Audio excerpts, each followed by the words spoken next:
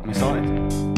Have you started? I've not started yet. I'll start now. You need to be Sure. You need to be quiet, please. Right. Hello, listeners, and welcome to episode 16 of Picky Bastards. It's the show where we try and get you to take us seriously about our taste on music, while at least two of us are always wrong about everything. So first I'll introduce Matt, who thinks the Go Team are a good band. Hi, Matt. Which they are. Yep. Definitely Go right. Team, yeah. And now I will introduce Nick, who thinks that Mount Erie are better than Bon Iver. So, two idiots trying to get you to take them seriously. Anyway, and then there's me, who's always right. Yeah. So, this month we have 4 recently released albums, a classic album, and then I will be introducing an artist I love. So, we have the recently released albums on No Names, Room 25, Mother of My Children by Black Belt Eagle Scout, A Romanticism by Moses Sumney, and Hunter by Anna Calvi. And then the classic is Badooism by Erykah Badu. And then I'll be telling you, the listeners, and Matt and Nick why I love Frightened Rabbit. So I'm going to start with a question for Nick, which is, Nick, which album most closely matched your expectations? Well, I'd like to point out that it's actually impossible for an album to meet my expectations because, by definition, I don't know any of them. That's the point. Well, you may have expected... Challenging question to start with. I mean, you've heard of some of the artists. I have a little bit. So I'm going to go with one that I had Pedantic heard. I'm pretty pedantic, yeah. I'm going to go with one of the only ones I'd actually ever heard of before, which is Anna Calvi, to start off with, and say that this album, it kind of it met my expectations to some extent, but it was a little disappointing overall. I think the best work that I've heard is Strange Weather, the EP she did, which had I think only 5 tracks on it, which is absolutely fantastic. I thought really, really into it. It had a great duet with David Byrne of Talking Heads. This album didn't bring a huge amount new to the table from that, and I felt like vocally I found it getting a little, her sort of way of singing, sort of intonation, was very stylized and was starting to get a little bit tired. I didn't hate this album. I'm not trying to make that point, but it was just got slightly frustrating at times that I kind of knew where it was going to be going. I think she stylistically always wants to write, like, I feel like she always wants to write Bond themes. That's what I've kind of noticed, and the best one of those is called Swimming Pool on this album, and I actually do like the song, but it is very much in a vein that she's tried before. So again, it didn't bring anything that fresh to the table for me. I think she's still, though, an excellent guitarist. She really has got some great guitar skills. I thought there was a brilliant song, Chain, quite near the end of the album, that was the best demonstration of that, I think, and was probably my favourite song on the album overall. It was a little bit darker and a little bit more of a surprise, the direction it went in, compared to some of the other ones that, as I say, were, again, it's a bit harsh to say predictable, but there was a style to them that I sort of felt I was comfortable with already, and I wanted something a little bit new. So yeah, that's where I'd go with that. What do you two think? Well, I was gonna get Matt to jump in second, but as you said something that really closely matches what I'm going to say, kind of closely. Go for it. My second point I was going to make is that this sounds like a collection of rejected James Bond themes to me. I mean, Anna Calvi's been on my list of artists I wanted to check out for quite a long time. I'd never actually listened to anything. You never heard anything before this, though? I've heard of her a lot, but I've never listened to anything. And now that I have, I kind of wish I hadn't bothered. It was, proper just James Bond, full-on dramatic. I think the opening track, As a Man, was probably the worst culprit for me. Yeah, I wasn't keen on that song, really. It wasn't a great start to the album, yeah. You're going to like this, Nick. It reminded me a lot of the Perfume Genius album, in that it was just over-the-top, overblown nonsense that acted as if it had some depth when it didn't. Interestingly then, and just as a little bit of a retort, I actually thought it sounded a little bit like St. Vincent in style, and that's one that I wasn't that keen on. So, but I didn't hate it as much as I think it's better than St. Vincent's album. Oh my God, no! But no, I didn't. I didn't love it. No, it's not better than St. Vincent. I just want to add one more thing I want to say about it. Really, is there's a song called "Indies or Paradise." Where I'm pretty certain she's saying "I want us in the air in paradise" as the chorus, but I don't know if anyone else. All I could hear was "I want horse in the air in paradise" for the entire song, and I couldn't get past that And there's nothing at all. What? What's the problem? Yeah, that's paradise for some. If that is what she's saying, it's a pretty odd lyric, but Yeah, interesting, it made it yeah. the most enjoyable song because it made me laugh. So I mean, that was my highlight of this album. Wow, that's very high praise. Yeah, Brilliant. Matt? Matt, what do you reckon? Save it. So I liked it, I think, a bit more than Fran does. I'd never heard of her, which I'm would you not? surprised because no. She's been a Mercury nominee twice, I think, and quite a a judge big once name, or I twice think. as well. yeah. I was reading that and I was just like, how has she missed me by? But I kind of liked how punchy she is, how everything's kind of dramatic. I also So he likes the drama. because I'm not tired of it by this point because it was all fresh to me. Yeah. I did write down. Sometimes it gets a bit too Bondy. Oh, really? I thought you were going to Yeah. just tell me I was wrong about that. But Yeah, so did I. Especially like swimming pool, and I think the chain also touches on that. Oh, really? But I think some of the lyrics about like the way she's talking about gender stereotypes is quite fun and playful, and I do like how like she's got like a quite big voice, and then she has the kind of big guitars that kind of combat that, and I think a lot of the time that works. But I think for me it ends up being an album that I like and I don't love, and I'm not sure how often I'll come back to it. Okay.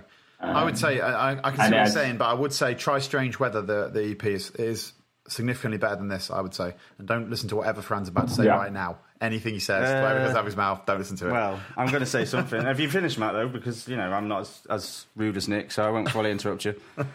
Yeah. Well, I wanted to pick up on what you said about not the really. gender stereotype thing, because I think that was, there's a lot of good music focusing on that sort of theme at the minute, and I think I wanted to like it for that reason, but then I think it's not doing it anywhere near as well as a lot of other albums have, like the Marika Hackman that we did on a previous podcast, I think before your time, Matt, but that was superb at sort of picking up on that theme, and I think Anna Calvi just did it in a very, like the "Don't Beat the Girl Out of My Boy" song. I mean, the title, you've just given us the whole message of your song in 3 words. That's one of those moments I thought of the St. Vincent stuff, actually. Honestly. Right. Well, it sounds nothing like St. Vincent. Okay. I thought it was Apart from thematically just a trying woman to with a actually guitar. cover some of the same ground. You're a big St. Vincent fan, aren't you, Matt? What do you think to that comment? Yeah. I prefer St. Vincent a lot. I think she's much more musically inventive. She doesn't You write wouldn't get an songs, entire either. album that sounds. Yeah, that's exactly what I was going to say. You wouldn't get an entire album where like you're aiming for Bond the entire time, and she seems to change a lot each album, and so it sounds like Anna doesn't. So that's where I draw that line. Yeah, no, I mean that's fair enough. It doesn't matter. Yeah, I'm not even going to argue the point anymore. I personally think St. Vincent and Anna Calvi have got some comparable themes they're trying to argue across this album, and they're both doing it with sort of somewhat attempts to be experimental in their songwriting style. And I don't think either one does a brilliant job of it, in my opinion. But that's just me. I mean, St. Vincent is headlining festivals all over the world, album of the year in loads of publications last year, and Anna Calvi is writing second-rate Bond theme songs. So She had 2 Mercury nominations. That's not nothing. yeah, Anyway, let's listen to them another pretty time. good. Yes. Right, let's move All right, on. then, move on. Matt, which album was the most surprising to you? And okay, I know that we didn't know them all, but you can still be surprised, or your expectations still be met because you don't know it. So just tell me. Just tell him. Just get over it. Just tell me, Matt. I'd also written. I had no idea about half these artists, so Inspired I'd questioning. actually. Moses Sumney is what I'm going for. That's because I thought it was a different. You thought it was by band Moses based from the on Bible. cover. But no, there's another cover that looks very similar, which I'd heard a couple of tracks from, and so I thought these it was that, insightful which is answers from this YouTube today, guys. indie electro. Yeah, But then when I realised what it was, I realised I'd listened to Doomed before. Oh yeah, Right. Which I think is a really interesting track. It's kind of it builds in a really cool way. It has these synths. It adds this kind of warmth to his quite cold delivery. And then when I listened to the rest of the album, I found it was mostly just cold delivery and not much warmth to it at all. Which was surprising to you, which matches my question. So there you go.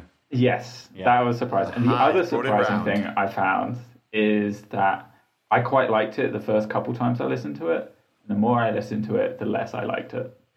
I just kind of felt like I'm a big fan of Lianne La Havas, and I feel like she does some of the same kind of approaches, the way she sings and some of the music she puts together, but she makes everything a bit more kind of just joyful in the way she does it. And that is a artistic choice, whether you're going to be completely depressing or completely uplifting in your music. But for me, this just really just felt like he wanted to be in a room by himself, away from everyone.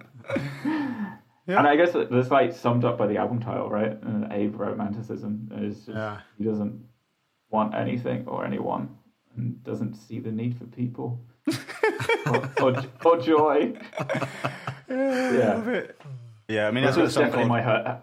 Doomed followed by Indulge Me, so it does kind of Lonely World. Although he does want to make out in his car at one point. That's one of the tracks, yes. So yeah, maybe that's with himself. Yeah. But he's got no head on the album cover, so that'd be difficult. All right, can we just move on? Jesus. Nick. Yeah.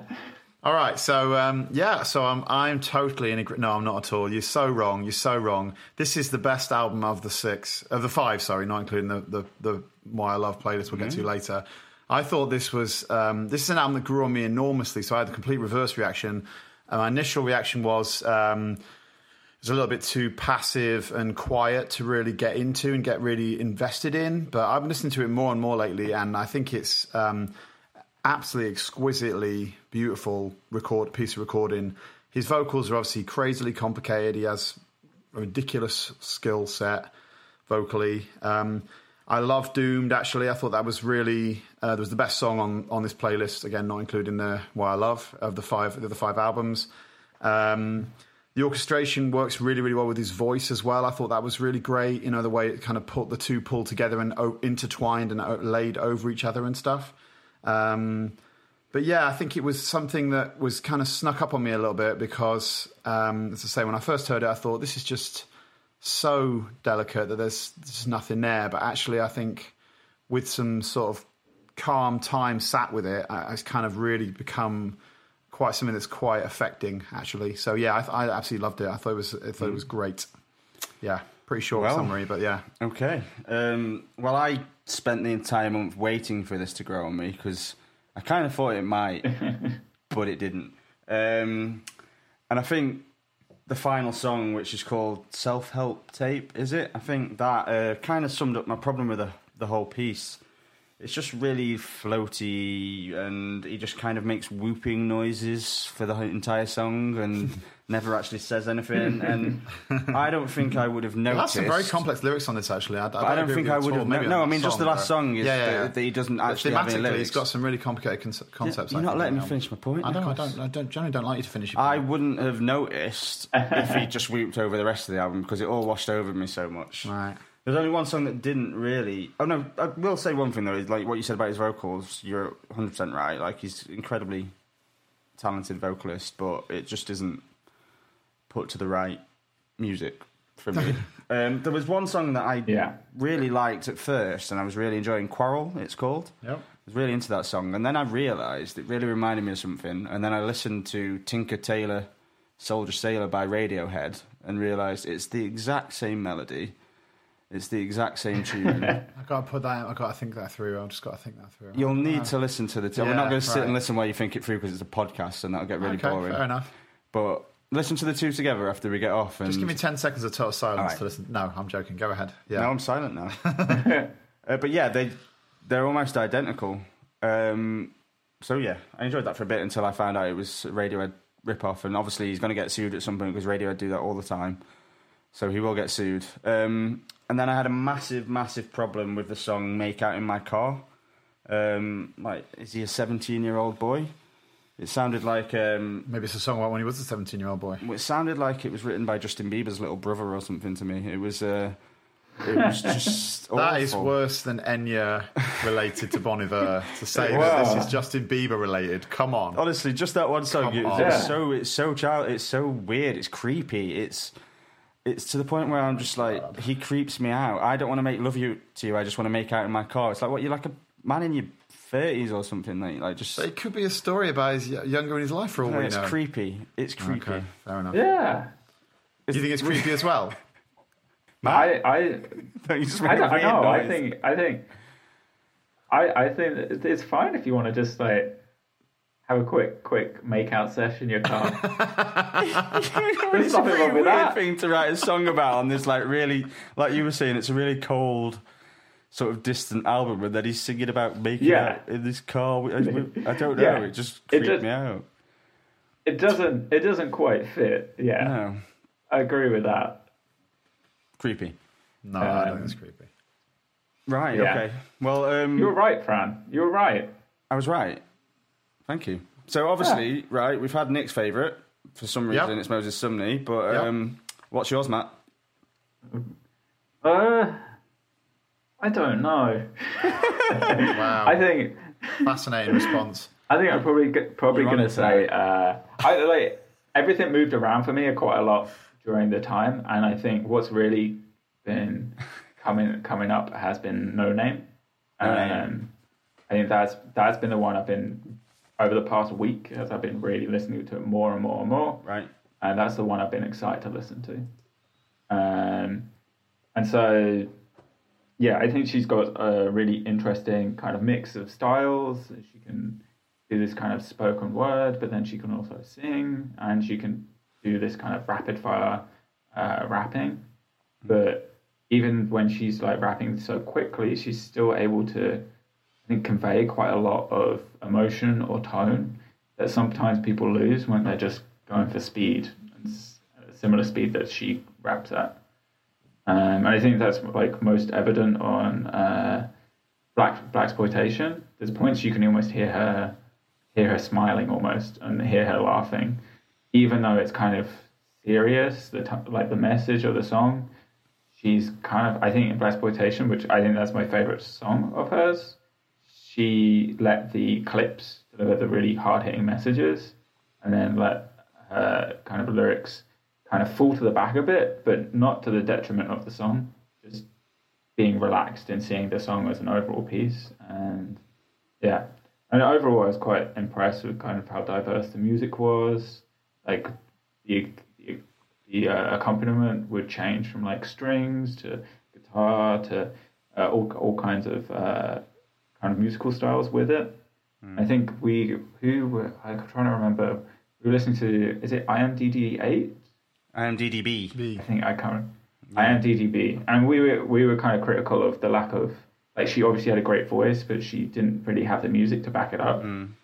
And I could see if she also didn't have the writing skills. We I think as well. But if she, but you could see, like, maybe if she had some of the kind of stronger music behind it, then maybe she could deliver something more closer to this. Yeah. Okay. Fran, what do you reckon? Well, I had mixed feelings on this album. I think you're right about Blaxploitation. I think it's a fantastic song, and I think the album starts really strongly. I think Self, the first, it's kind of a short intro song, but when she opens with the lines about my pussy teaching 9th grade English, my pussy wrote a thesis on colonialism. Yeah. And it's just like, you think you know where she's going with the album, and you think she's setting out a stall, and then Blaxploitation is outstanding. I think it's a brilliant song, and I think it's really urgent, it's really impressive, and she's just got a ridiculous flow on that song. But then I felt it dropped off a little bit. I felt Prayer Song, which is really lyrically very strong, and quite political again, but I think the beats were a bit weak and the flow was a bit weak on that song, and then it kind of became a problem at times throughout the album. I felt there was a few songs in a row. There was a Window, Don't Forget About Me, Regal, and then the final song, With You. No, the second to last song, sorry, which I felt were just a bit soft and a bit muddled, and that stopped it from being a great album. I think it's a good album, but it just falls short a bit too often for me. But then I think, just to go back to the song Ace, which features someone called Smino and then Saba, who we've covered on a previous podcast, they're all Chicago rappers, and I think this is just like a little celebration of how all of them have just kind of burst out recently and become really successful. And I think it's kind of that typical hip-hop story of, making out of the struggle, and it's a really strong song. But I think that's probably my favourite song alongside Blaxploitation, but then I think she also gets shown up a bit by Saba on that song, and you kind of see he's just a bit on another level to her, for me. Like, she's got it at times she's outstanding, but at times she's just a little bit too meandering for me. So it's a mixed bag for me, but not terrible, but, Okay, I'll jump in. I generally really like this album. I thought it was very much in the sort of Thundercats production model of live instrumentation and very lush, and that in its production values.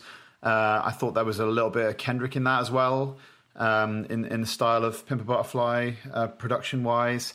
I thought her soft vocal delivery worked quite well all the way through and consistently. It was very kind of smooth and engaging and sort of intimate, cozy, which I really liked. I thought it was lyrically pretty clever as well. And I also thought, just to totally go against Fran, that the album actually built up towards the better stuff was towards the end of the album, actually, particularly musically.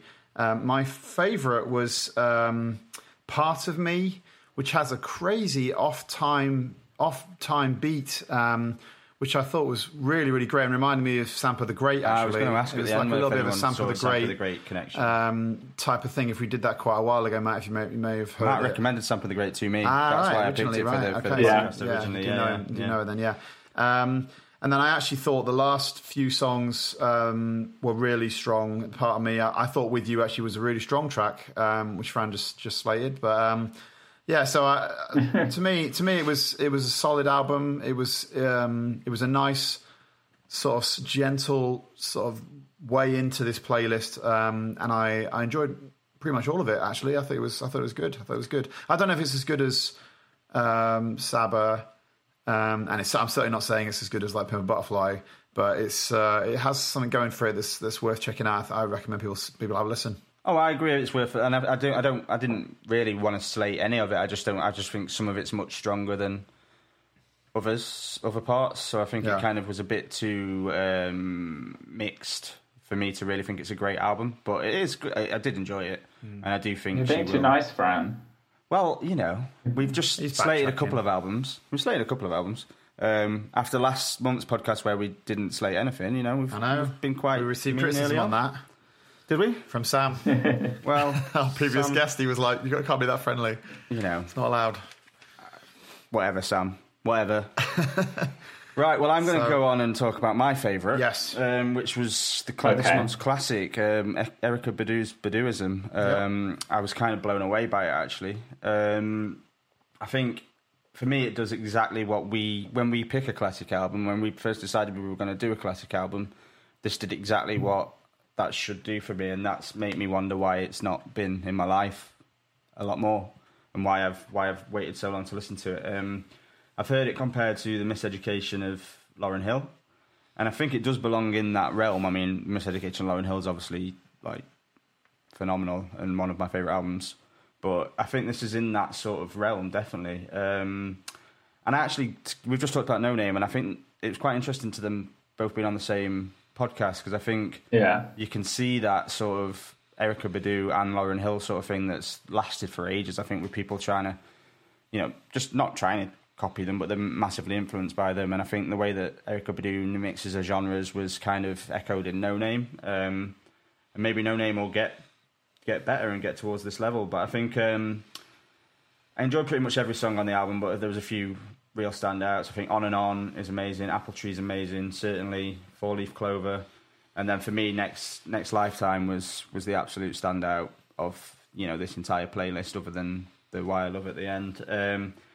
Like, two words I'd use to describe this are delicate and smooth, which usually would be words I would hate and I would be using as an insult, but I'm not in this case. I think, it is such a smooth album, but she's just I don't know, she nails it all the way through. It's just really consistent, top class album, and I think it does deserve to be considered a classic, definitely. I thought it was really interesting as we're getting more through this list of these first 5, not including the Why I Love, that how consistent some of the tonal stuff was across these 5 albums. I felt like this was a really smooth playlist, you know. Yeah. And this album was very much in keeping with that. And absolutely agree about this connection to No Name and obviously 1,000 other people. It was very, very easy to see why Erykah Badu is kind of influential and made a lot of waves across a lot of different musicians, or even a lot of time later. So decades later, really, isn't it? A couple of decades now. I think it's. God, I don't know exactly when it is. 90s, 21 years. 21 years. Okay, ago. so expert. Yeah. Half your life, Nick. Yes, I got my age joke in every podcast, man. Yeah, it's very important you get that down. It was really manifest how influential the album was. I thought it was well produced, executed well. I don't know that I was really moved by it that much. It seemed unlike Miseducation, Lauryn Hill. It seemed to be more dated somehow. It seemed to not be as fresh as that, and I just felt like it was very much of that period. Although I could see the stylistic ways in which people, as I said, have adopted her style. It didn't feel to me like I was. It looked like I was looking down a sort of time machine back 20 plus years to hear this album. So to be honest with you, although it was fine, I can sort of respect what it did. I very much doubt I'll go back to it. I'd be very surprised if I listened to it again. It just seemed to do what it said it would do. I wasn't surprised that it was important because everyone's always told me how important it is. But I wasn't moved by it. So, when I asked you which one would most closely match your expectations, you just said that this completely matched your expectations. So, should we start the whole podcast again? Start again. Let's just scrabble. I just want to keep pointing out that my questions were good questions. Oh, they were amazing. Your questions. They were good questions. Fran, you should be really impressed with your questions. Well done. Just failed. Congratulations. Round of applause for Fran. Yeah, I'm still not convinced. All right, what do you reckon then, Matt, of this one? I pretty much the same as Nick. I enjoyed listening to it a lot, but there were, and I can see exactly why it's a classic, but there are certain elements that were a bit too much for me. Like, I'll start with a negative. The more kind of slow jam songs for me just really were the ones that stuck out as being of a different era. Like, they just seemed slightly overwrought in the specific style they were in, like Next Lifetime. The best song on the album, I mean. But yeah, the best song on the album. Yeah, I'm not into it. That one. Yeah. No. Best one on the album, yeah. That's the one. But I did. Overall, though, you can see how much of an influence it has. Specifically, calling out some of the stuff that we've listened to on this, like Georgia Smith, obviously, just taken all of the whole playbook from this. And even Janelle Monáe, who was collaborating with The Coop that we listened to, you can see that she's heavily influenced as well. And the other thing I thought was interesting to listen to, like a specific song, was which I enjoyed the most, was The Other Side of the Game. Just because in the back of us listening to other classics, like from Nas and from Biggie, it was quite interesting to hear kind of a different portrait of kind of what was going on, this kind of idea of the impact of the hustle on family life. That's a really good point, actually, because I enjoyed that song, but I hadn't tied it to the other albums, and actually that makes a lot of sense. Yeah. Good point, Matt. Hold on to this moment, really Matt. He just complimented you personally. Just really take a moment. I'm keeping it all. It's in the bank. But it was really interesting the way it finishes, because she actually, after almost scolding like her other half for not being there because he's out running around, she actually finishes with saying she gets it and she understands, and this is just the way it is. And I just found that really kind of an interesting point of view to hold.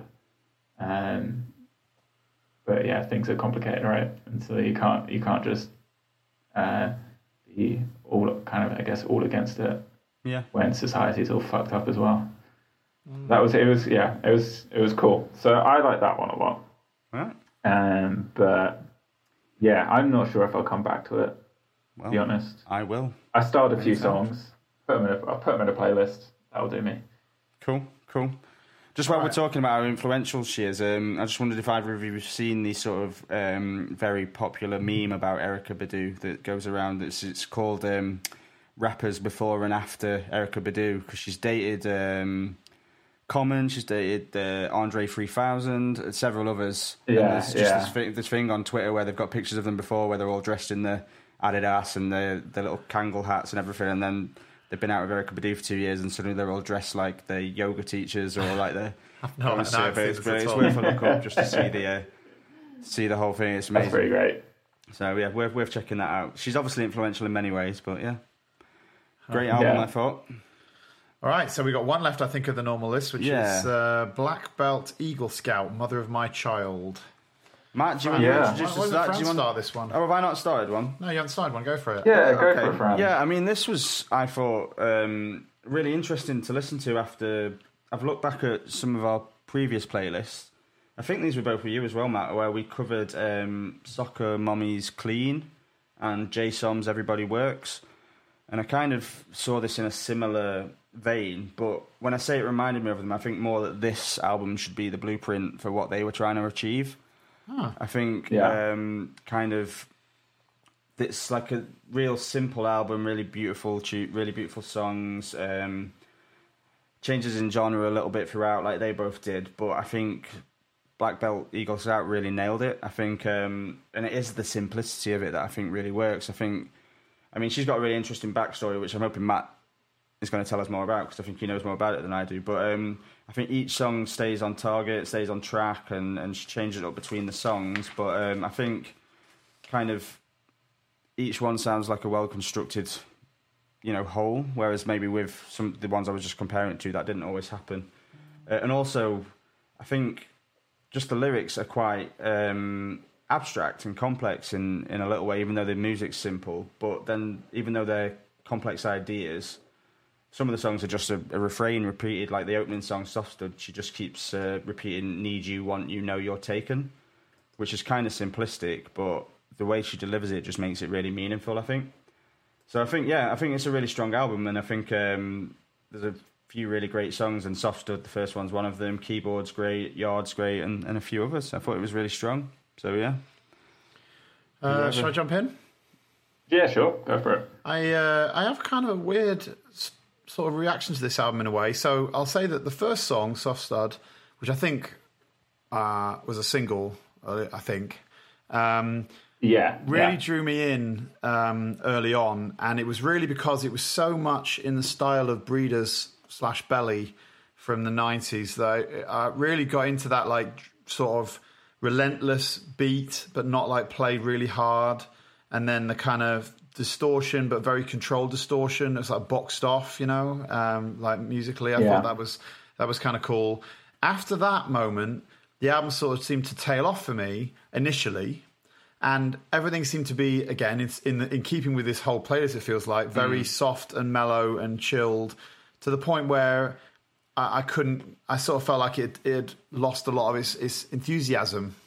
But actually, as I've gone through over the course of the last month, I almost want to flip that on its head, honestly, and say that, to me, Soft Stud is the song that doesn't fit with the rest of this album, and that's not a great thing for Soft Stud. I think Soft Stud is too much the single, too much like the sort of, I don't want to say, it's not a pop song, but the more chartable, sellable song. And the others where there's more delicacy and intricacy are kind of concealed behind it, kind of behind a wall of it, and that's unfortunate.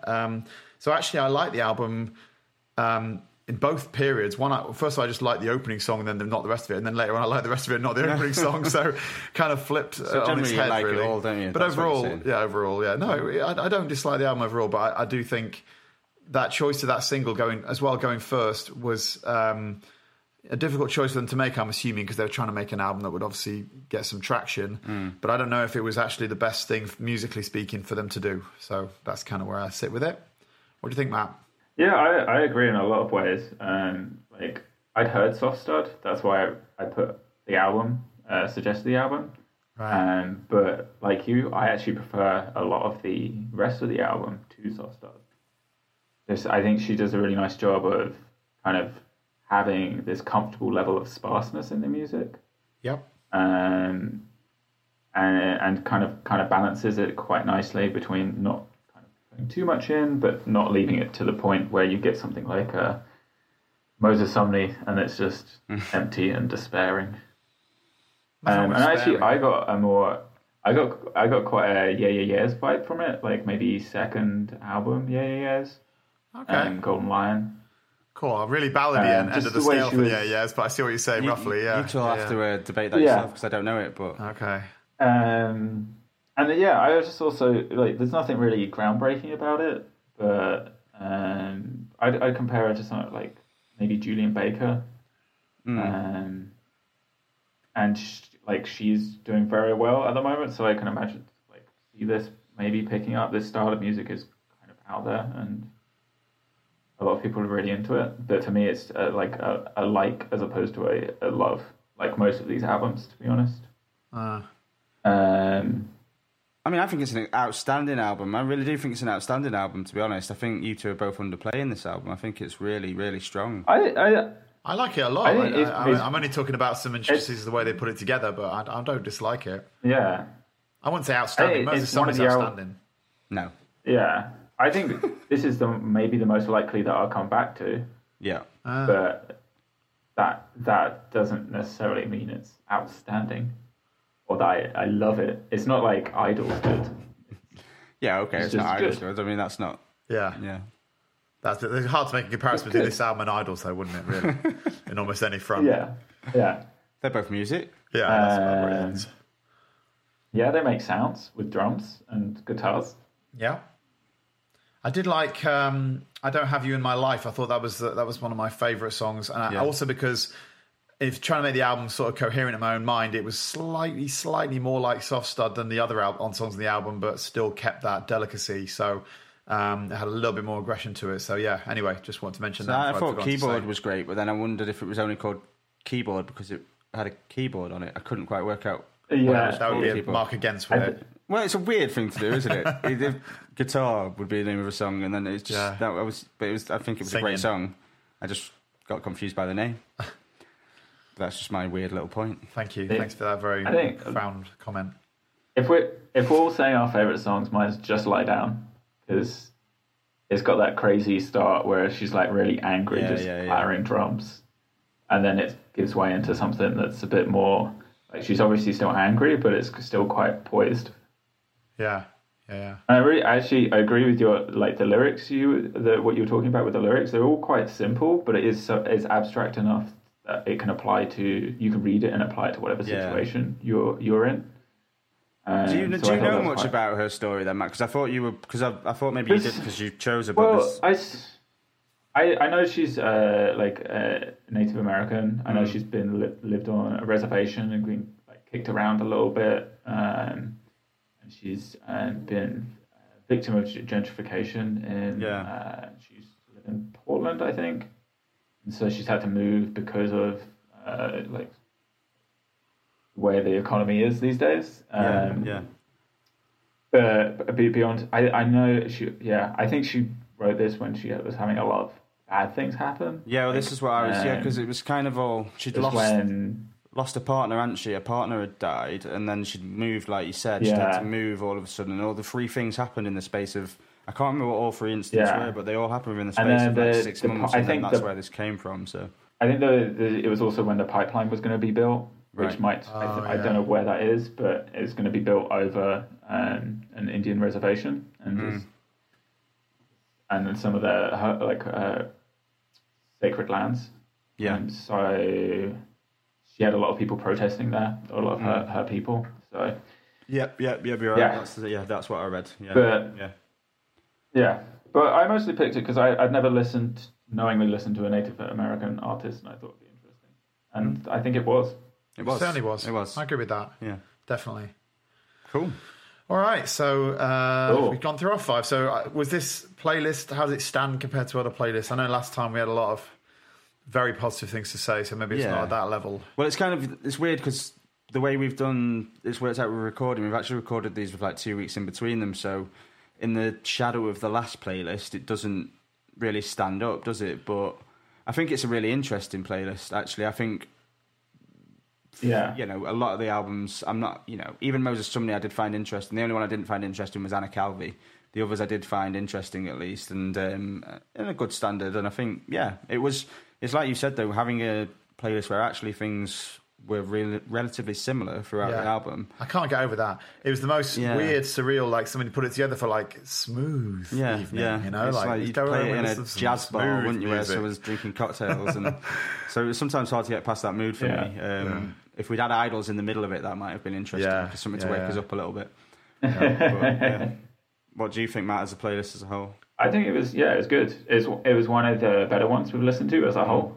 But I don't think there was any album that really just grabbed me in any way. Yeah, like all of them got my attention, but none of them like really all the way in. Yeah.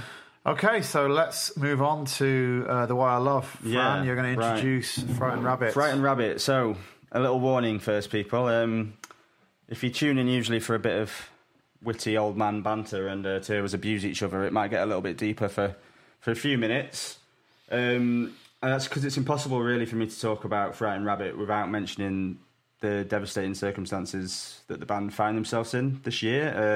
I don't want to go on about it for too long, but I think it's important to mention it. So Scott Hutchinson, the singer, songwriter, and like the fulcrum of the band really, sent out 2 tweets on the 8th of May this year. The first said, "Be so good to everyone you love. It's not a given. I'm so annoyed that it's not.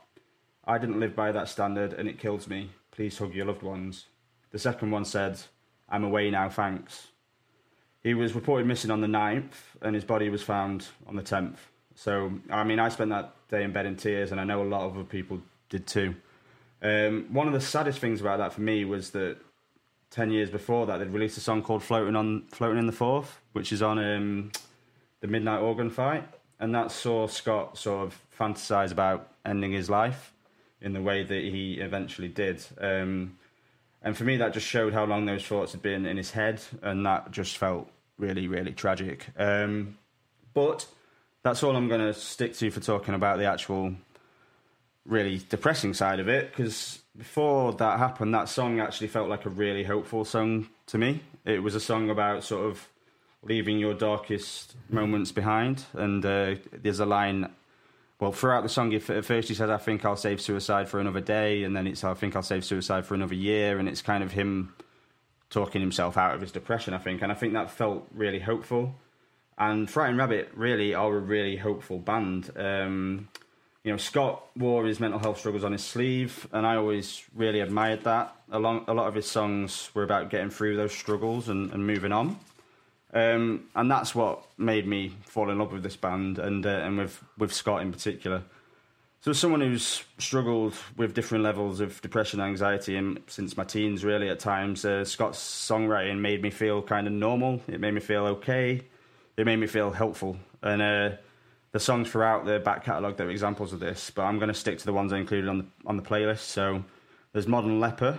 This is the most open song about depression I've ever heard, I think. But it also talks about having other people in your life and how that can help you through. There's the song Keep Yourself Warm, which again talks about having a connection with other people, but how only the right connections really give you hope. And there's a few more songs that do that. There's The Loneliness and the Scream, and there's a song called A Lick of Paint, which finished this playlist. Then there's other songs like Nitrous Gas that talk about accepting your own mental health issues and just finding a way through them. So there's a line in that which is, "If happiness won't live with me, I think I can live with that," which I think is particularly powerful. So all these songs talk about community, they talk about human connection, they talk about reaching out for support. And for me, that's what Frightened Rabbit represent, and also what they've come to represent even more strongly since Scott's death. So I'm not much of a fan of social media in general. I think it's a nightmare. But I'm in a Facebook group called Frightened Rabbit Recognition, and I just wanted to talk about that a little bit because since he died, it's been the most sort of amazing place to be. So you see people every day supporting other people through mental health crises on there. There's a couple of admins there who've become like therapists to 4,000 people who are in the group, and just they're available for people to talk to send messages to.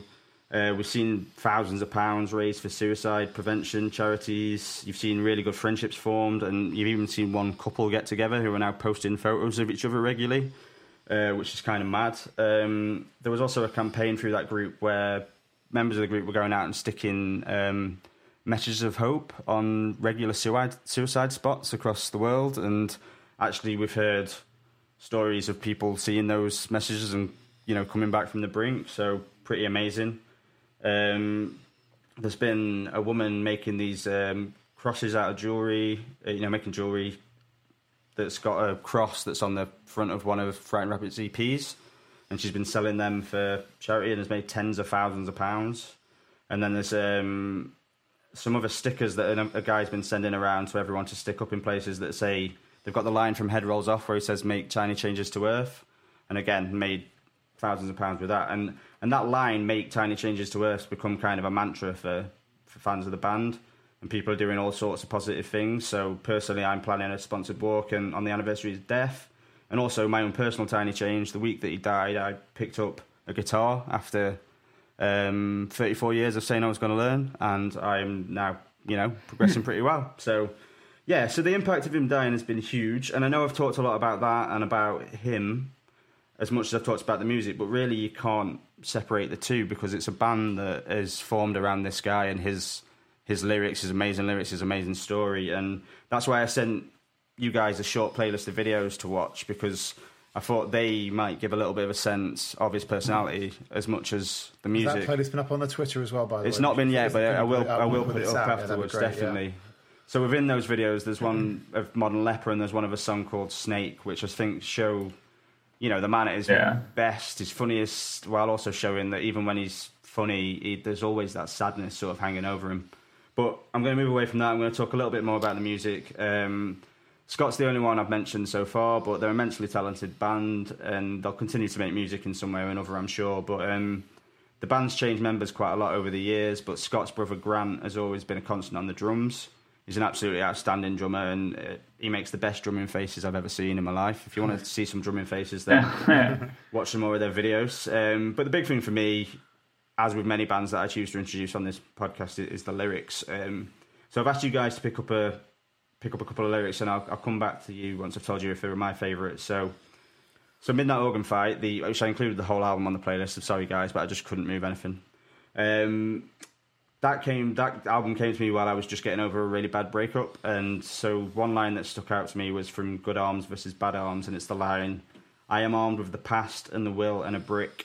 I might not want you back, but I want to kill him." Fantastic. For the same reasons, almost the whole of the song, "My Backwards Walk," gives me tingles. The lines, "I'm working on my faults and cracks, filling in the blanks and gaps, and I'm working on erasing you. I just don't have the proper tools." And then I think the song Head Rolls Off, there's not many better opening lines than, "Jesus is just a Spanish boy's name. How come one man got so much fame?"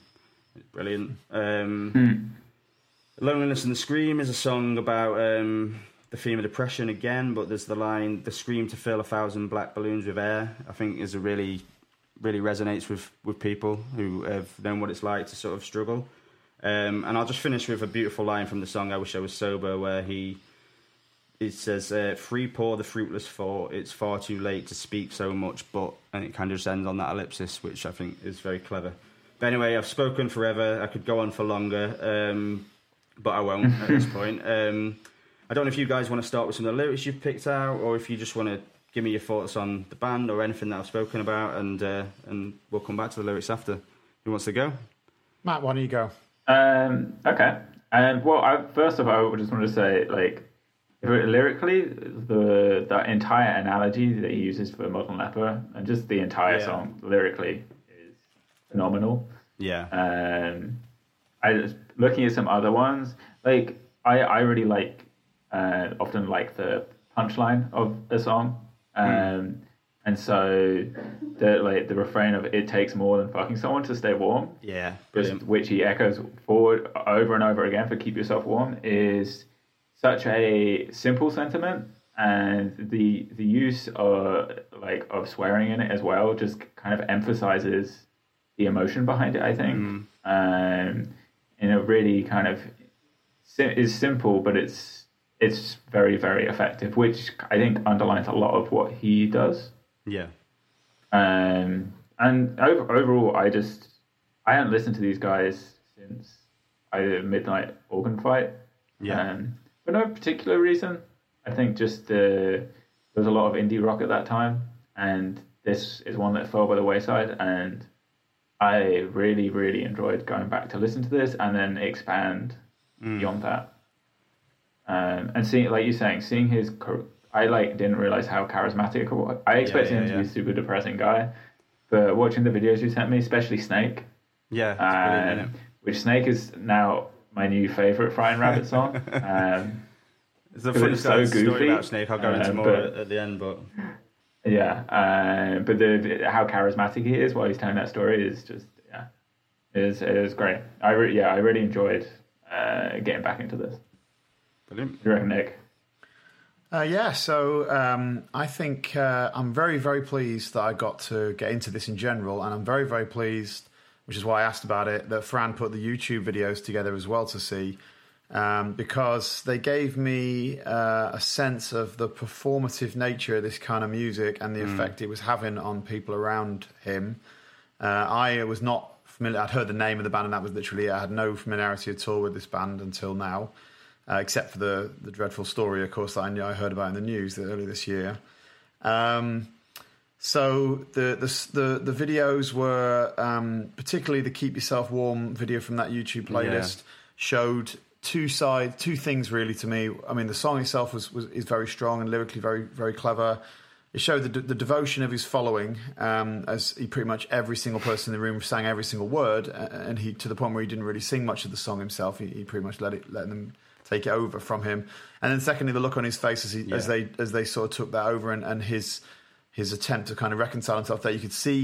I felt, maybe I am speculating, that he kind of was trying to wrestle with that kind of, that's an intense experience to have 100 people in a small little venue, 100 people shouting your lyrics right at you as you're trying to do the song. It must be a strange and surreal thing. And the video is very well captures that, and it captured a really good song, you know. So obviously he's quite a songwriter. He's very open. He's very honest. I'll come back to open in a minute, but he's very honest. He's very concise. And the songs are are not dressed in a lot of complex intellectualisms that don't need to be there. He really drives at what he needs to get to, and he does so very, very successfily.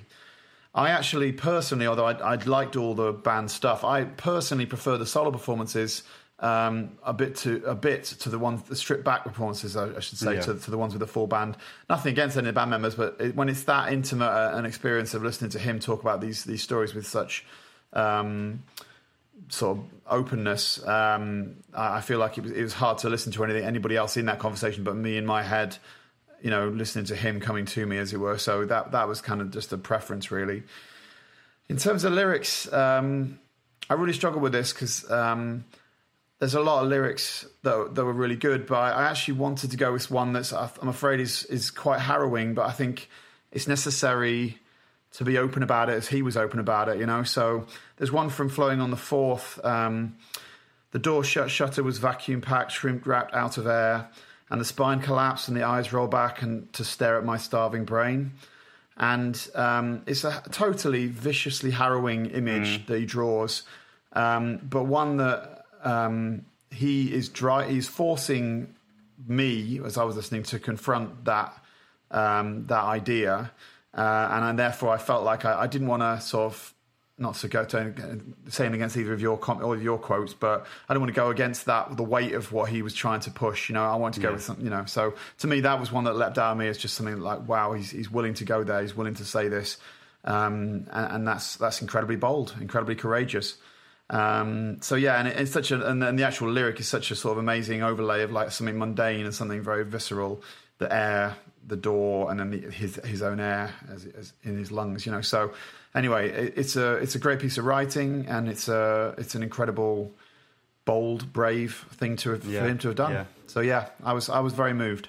And I think that's the big thing with him. And I think what you say about the, enjoying the stripped back versions is not a rare thing, actually. It's, but I think that's what a lot of people love about this band is that they can write the songs they write and they can be good as they are. But then also you can catch a Scott show when he's touring on his own and they can be just as good. You're not missing anything by that. But I think I just want to pick up what you're saying about the lyrics because there's a couple of other lyrics, actually, similarly to that one that you pointed out, Nick. There's one in the song... Yes, I would, where it's, I wonder if they'd notice if I'm not around, the loss of a lonely man never makes much of a sound, which again is him obviously thinking forward. Yeah. And I think that the loss of a lonely man never makes much of a sound. Well, I mean, I've never seen such a sound around someone after they've passed. Yeah. And I think it just kind of shows the sadness of such a intelligent, witty person writing such open stuff. But actually not in the end being able to pull himself back from it himself. Yeah. So yeah, it's sad, but I think what's really amazing for me is to see the reaction that has happened and that people are actually holding on to it and keeping the music alive and actually recognising the happy side of it. And that's why I'm going to try and end by talking about Snake because this is Snake is kind of it's one of those songs that the video that I showed you where he kind of describes it all the way through. He talks about how there's a line about them driving back in wheels and how that's what they used to call the car, him and his ex-girlfriend, and how the song's all based around a draft excluder that she bought for him and that he tried to travel to New York when she moved there and he just went there with just this draft excluder to try and win her back and show her how much he loved her. And then that song became like a cult song for Frightened Rabbit fans, like a Creep for Radiohead or any of that kind of thing, to the point where for a long time he wouldn't play it, and you'd get every time you went to a Frightened Rabbit gig, you would have people screaming out Snake in between every song, and eventually that video, which unfortunately doesn't have the start bit on, and I couldn't find it with the start bit, is him just saying, do you know what, fuck it. And he just launches into Snake, which is, it's a silly song in a lot of ways, but it kind of sums him up for me. It's the side of him that I think people should remember. It's the happy, funny, kind of really lovable guy who he said in an interview just 2 weeks before he died that he has 6 out of 7 good days and 1 bad day. And I think those 6 out of 7 should be the ones we sort of stick to. And I see what you've done when you say that, but I will say you really threw me through a loop with putting Snake at the start of this playlist. Yeah. It really was difficult to get traction on what on earth was going on until I got through Modern Leper, and then I sort of had a better sense of what the rounded person was. And I thought that would be the case because it's so out there and it's not the same as any. I mean, Sing the Graves, the first album that's off, is not, and I think this is a common thought, is not anywhere near as good as any of the rest of the albums. It has some highlights. Right. But Snake, I couldn't make as a massive Frightened Rabbit fan, I couldn't make a Frightened Rabbit playlist without putting Snake on. Yeah. And I was trying to do it chronologically, so it kind of had to go there. But it's an anomaly. But I hope once you've seen the video, that kind of explained it a bit more to you. And absolutely. Cool. All right. Wow. Well, brilliant. I mean, thank you for letting me talk about them because it's been a big thing for me this year, and it's a big thing to talk about them. So thank you for sharing it. Good stuff. All right, we're at the end. We're going to talk about the next one. Let's go to the next one. The next one's a bit of a twist and turn again, isn't it? We've got another guest coming on. We'll be having a guest next time. So why don't you two tell us what you'll be? So I'm going to just make just one pick. I'm picking Julia Holter's Aviary. Matt. Okay, and I have Jerry Papers, Like a Baby. Like a baby. Like a baby. I love how you delivered that. It took like 10 minutes to say it, and then just said it really creepily. Anyway, and then we've got a guest next time. It's one of my friends, a guy named Mike Hull. He's got the most impressive record collection I remember seeing, so I invited him on. I've chosen... His record collection is ridiculous. It is ridiculous. I will say, yes, absolutely. So I've chosen Tom York's Suspiria, which is a soundtrack to the horror film, and then we've let Mike make the other 3 choices. So he has chosen as his recent release, Me Without You, and the album's called Untitled. Next month's classic will be Reminder by Feist, and then Mike will be telling us why he loves Tago Mago by Can, which is apparently from 1971. So, wow. There you go. I've heard of it at all, none of us have heard of it. Have you heard of it, Matt? Nope. No. So I'm excited. Got something to look forward to there. Very strange. Sounds cool. Brilliant. Looking forward to it. Nice. All right, then. Right. Thanks to everyone, then. See you next time. Bye-bye.